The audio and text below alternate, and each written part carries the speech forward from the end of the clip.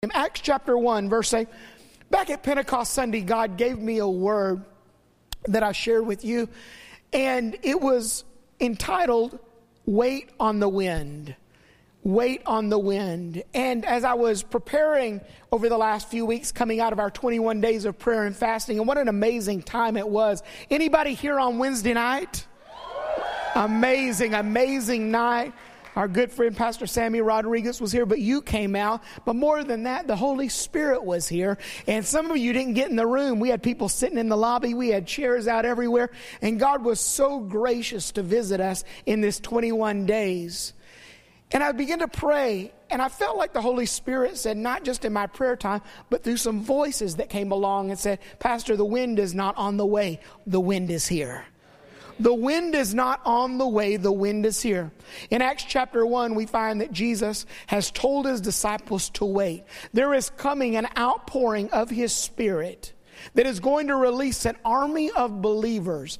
And they are not going to remain locked in a room, but they're going to be dispersed throughout the earth. And we find that God raises up an army and releases a group of people that literally change a world. And we find ourselves thousands of years later worshiping in Tampa, Florida, connected to that upper room experience. We are Spirit-filled believers. That doesn't mean that we have a corner on the market. We just believe that today we are empowered with the Spirit of God. It doesn't mean that we're any better than any other church. We just believe that God, the fullness of God's Spirit that resides in us empowers us for everyday living. Somebody asked, do I need the Holy Spirit to go to heaven? And I heard a pastor respond, I need him to go to the mall. How many know we live in a crazy world? You need the power of the Holy Spirit at work in your life. And in Acts chapter 1 and 8, Jesus is telling them, he said, but you will receive power when the Holy Spirit comes on you. And you will be my witnesses in Jerusalem and in all Judea and Samaria and to the ends of the earth. He tells them when the Holy Spirit comes upon them, they're going to be witnesses. What is a witness? It's not just someone that knocks on doors to tell people about a certain church. It's those that live a life of testimony. Those that live a life of testimony. When your life is now a testimony of what God has done in you. Each of the disciples were testimonies. We can go through the litany of weaknesses in their life. We can go through all of the issues that they possess. The Bible tells us about those issues, but they became testimonies of the kingdom. He said, you are going to be my witness. Your life is going to be a testimony in Jerusalem where you're at, and then in Judea, and then in Samaria, and then around the world.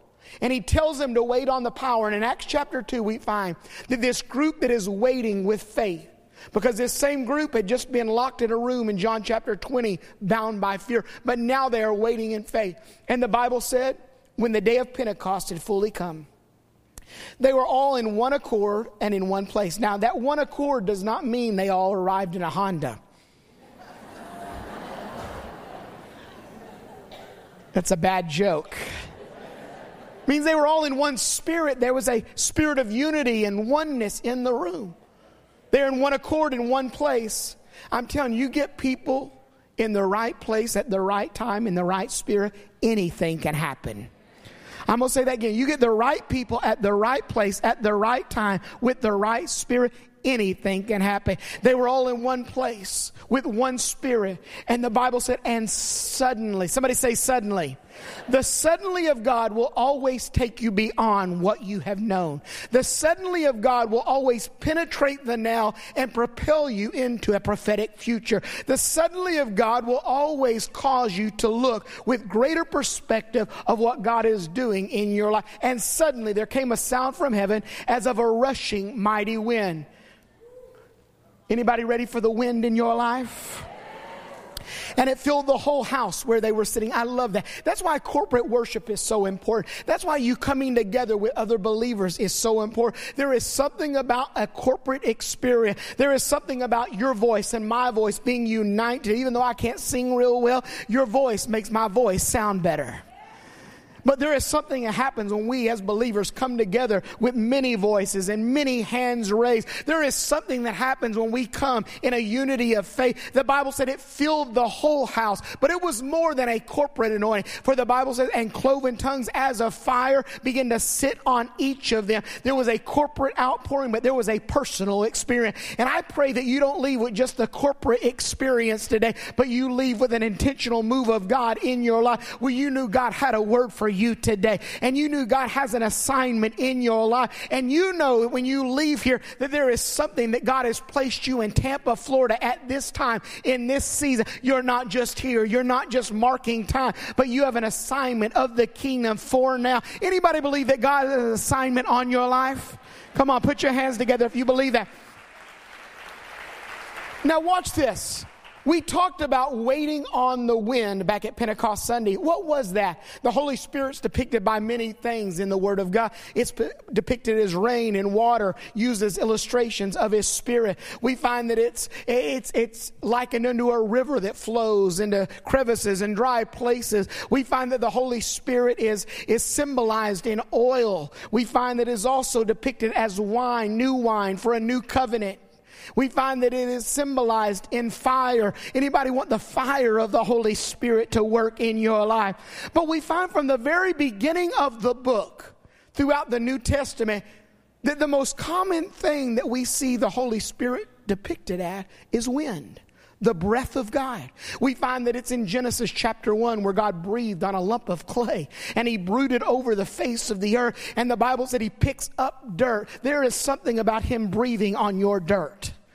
I'm going to say that again. There is something about Him breathing on your dirt. Any dirty places in your life, you would capture the breath of God, because the more He breathes on your dirt, the more He sees His likeness in your dirt. The Bible said the longer He worked with the dirt, the more He saw His likeness in the dirt. And before long, His breath caught the dirt, and the dirt became a living creature. And then the Bible said in Exodus that He breathed on the waters, and the waters were parted, and they walked across the Red Sea. We find in Ezekiel chapter 37 that He breathes on some dry, dead bones, and the bones come together and the bones begin to live. We find in John chapter 20 there's a weak group of disciples. They were broken, they were lost, and the Bible said they were bound with fear, and Jesus walks through the wall. Now if Jesus walked through the wall today, we would have revival. If Jesus walked through the wall, we'd have every news media outlet we could find here. We'd have all the Christian stations if Jesus literally walked through the physical wall. But aren't you glad He'll walk through obstacles in your life and in your world to get to you? Aren't you glad that He will walk through the impasse of your life, places no one else is willing to go? I love the story of Lazarus, and the Bible said Jesus shows up late for the funeral. Lazarus is now dead. He's sick, but now he's died, and he's in the grave 4 days. Gets to the funeral, it's ending. People are still crying and mourning. The family's still sad. And Jesus said, "Tell me where you've laid him." "What are you talking about? He stinks by now. He's been in there so long." That's what the Bible says. I'm not being insensitive to the dead gentleman. The family said that. "Surely he stinks by now." Jesus says, "Show me where you've laid him." Aren't you glad He'll step right in the midst of the stink of your life? The dead places.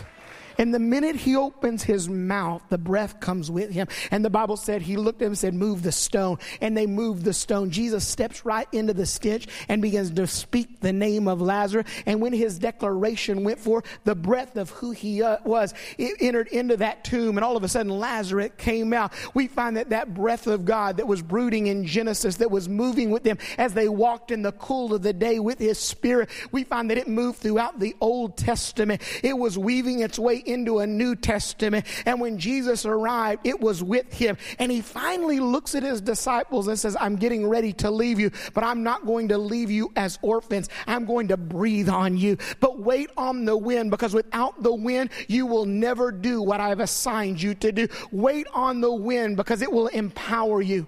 I love in 1 Chronicles chapter 14, the Bible said David, he was at a place of battle, and once again, the Bible said, the Philistines had threatened his kingdom and they had threatened his destiny. And once again, he was with the Philistines at war. And God says, but we're not going to fight the way you fought in the past. There are some of you, if you fight the way you did in 2017, you will live defeated. If you try to battle the way you did in the last season, you will be defeated. But God says, I'm going to reposition you and you're going to fight in a different manner. You're not going to fight in conventional warfare, because conventional warfare of the day was you just hit the enemy head on. But God said, no, I'm going to take you around here to the side and I'm going to reposition you. And that's what God has done for some of you in this last 21 days. He has repositioned you. He has shifted you. He has maneuvered you into a new season. And God says, I'm going to reposition you, but do not move until you hear the rippling of the wind in the top of the mulberry tree.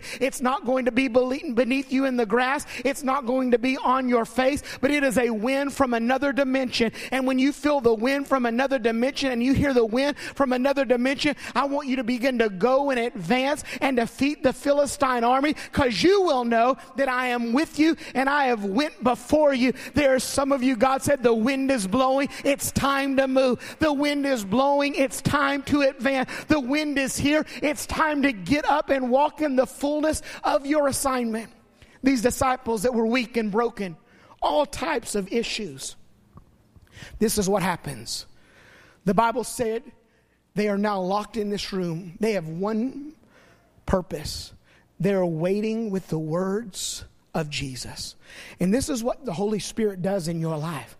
He takes the words of the Father and he galvanizes them into your life so they become a lamp unto your feet and a light unto your path. He takes this book right here and he breathes on it fresh. So the words that were spoken years ago and thousands of years back, they come alive today in you. So David is not just defeating a giant. He is a symbol of what is standing on your hillside. We find that the lions that are circling Daniel are not just lions that circled a man of God years ago, but they are the things circling your life today. We find that the empty nets of Peter, when he tried to retreat and go backwards in his journey, but the nets were empty, he lets us know that the familiar places that aren't fruitful any longer, they are part of the assignment and the journey in our life, because the places we used to have identity are no longer our home. Old things are passed away and all things have become new. And when you realize he breathes on the Word of God,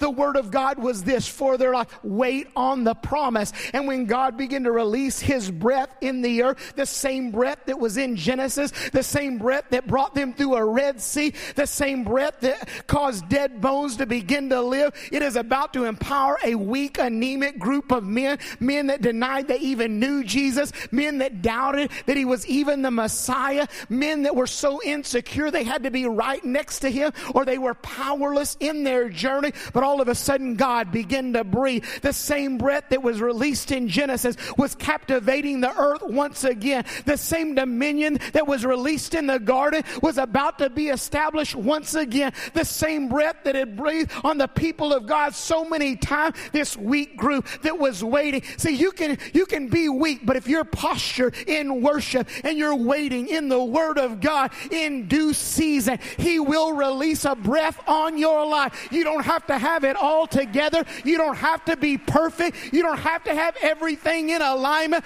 All you've got to do is align with the Word of God, what he speaks over your life, and say, God, breathe on the word of my life. I believe even though I feel like I'm the tail, I am the head. Even though I feel like I'm the last, I believe I am the first. Father, I believe that I'm blessed going in and I'm blessed coming out, but I can't see blessing anywhere in my life. But I believe you're about to breathe and establish the word of. Anybody ready for a fresh breath of the kingdom in your life? Anybody ready for God to open up the windows of heaven and breathe once again on your life? Come on, open your mouth right where you're at and say, breathe on me.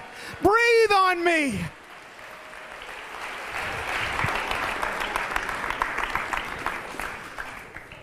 This group of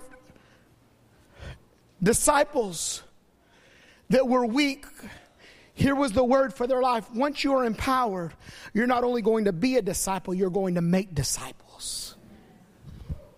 You're going to replicate who you are in the earth.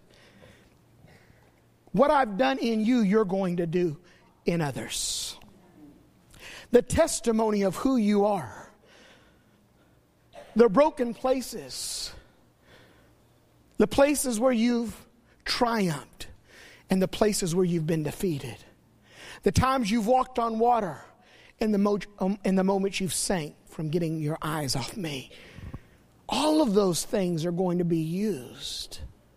Nothing is ever wasted in the kingdom. Nothing is ever wasted in your journey.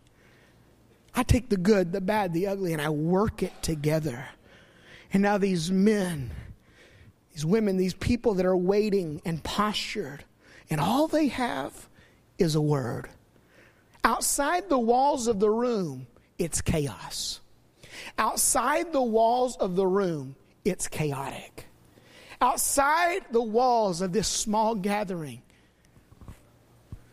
there's things happening that are beyond their control. But all they had was a word. And sometimes all you have is what God has declared. But he didn't just give them the word in Acts or at the end of the Gospels. He spoke it long before in the first chapters of Genesis when man and God was separated and we were separated from the breath of God. And God said, there's one on the way. Get ready. It may be a while, but there is a wind that is going to be released that is going to reconcile us. There is a wind that is going to bring us back together. And my original intention for your life is going to be reestablished. So wait, that word was not just given to a few disciples. It was spoken not only to the people of God that were broken in a garden. It was put the enemy on notice that there was a wind on the way. And the Bible said they were waiting and they were waiting. Sometimes in the waiting room of life, you don't know what to do. All you've got to do is rest in the word of God. It doesn't seem like anything's going to happen. Yeah, but Jesus said, I don't know when it's going to happen. Yeah, but Jesus said, I don't know how it's going to happen. Yeah, but Jesus said, if we would wait, the power would be released. And all of a sudden, we find that the windows of heaven begin to open and things begin to shift in the atmosphere and suddenly begin to invade the earth. And weak, anemic disciple, a man named Peter that could do nothing right or say nothing right. Every time he opened his mouth, he inserted his foot and he said the wrong thing. But now the Holy Spirit is breathing on him. And the one that could say nothing right, he would be the mouthpiece of Pentecost and he would preach the first message of a New Testament church. What can God do with your life? The things you see no value in, the things that you find no value in, the things that when you look in the mirror, all you see is the broken places of yesterday. God says, I am breathing once again. You may look around you and not see the breath of God, but it's hitting the house. You may not sense the breath of God, but I hear the sound of an abundance being released from the heaven. And for those that hear and begin to move, but see, the wind was not to stay contained in a room. The wind was not so that they could stay living in a box. The wind was not so that they could sit in a chair and say, boy, did we not have another great servant? He said, no, when the wind hits, you've got to go.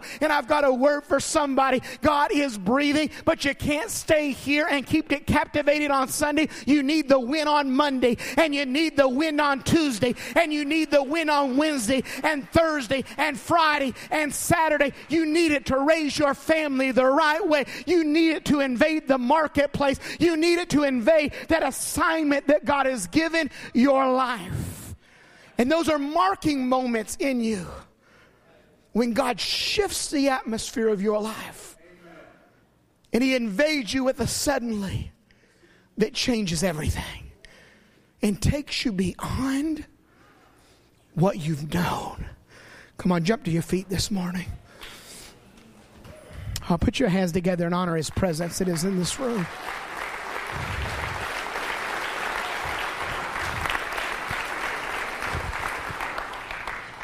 And God, sometimes in these moments that are suddenly moments of our life, he does bizarre things.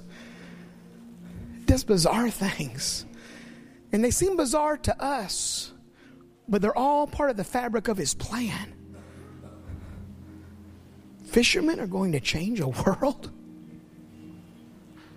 People that no one likes are going to be agents of change. If nobody likes them, how are they going to change the world? The breath of God. The dirty places once God breathes. I thought it was amazing. He could have used anything.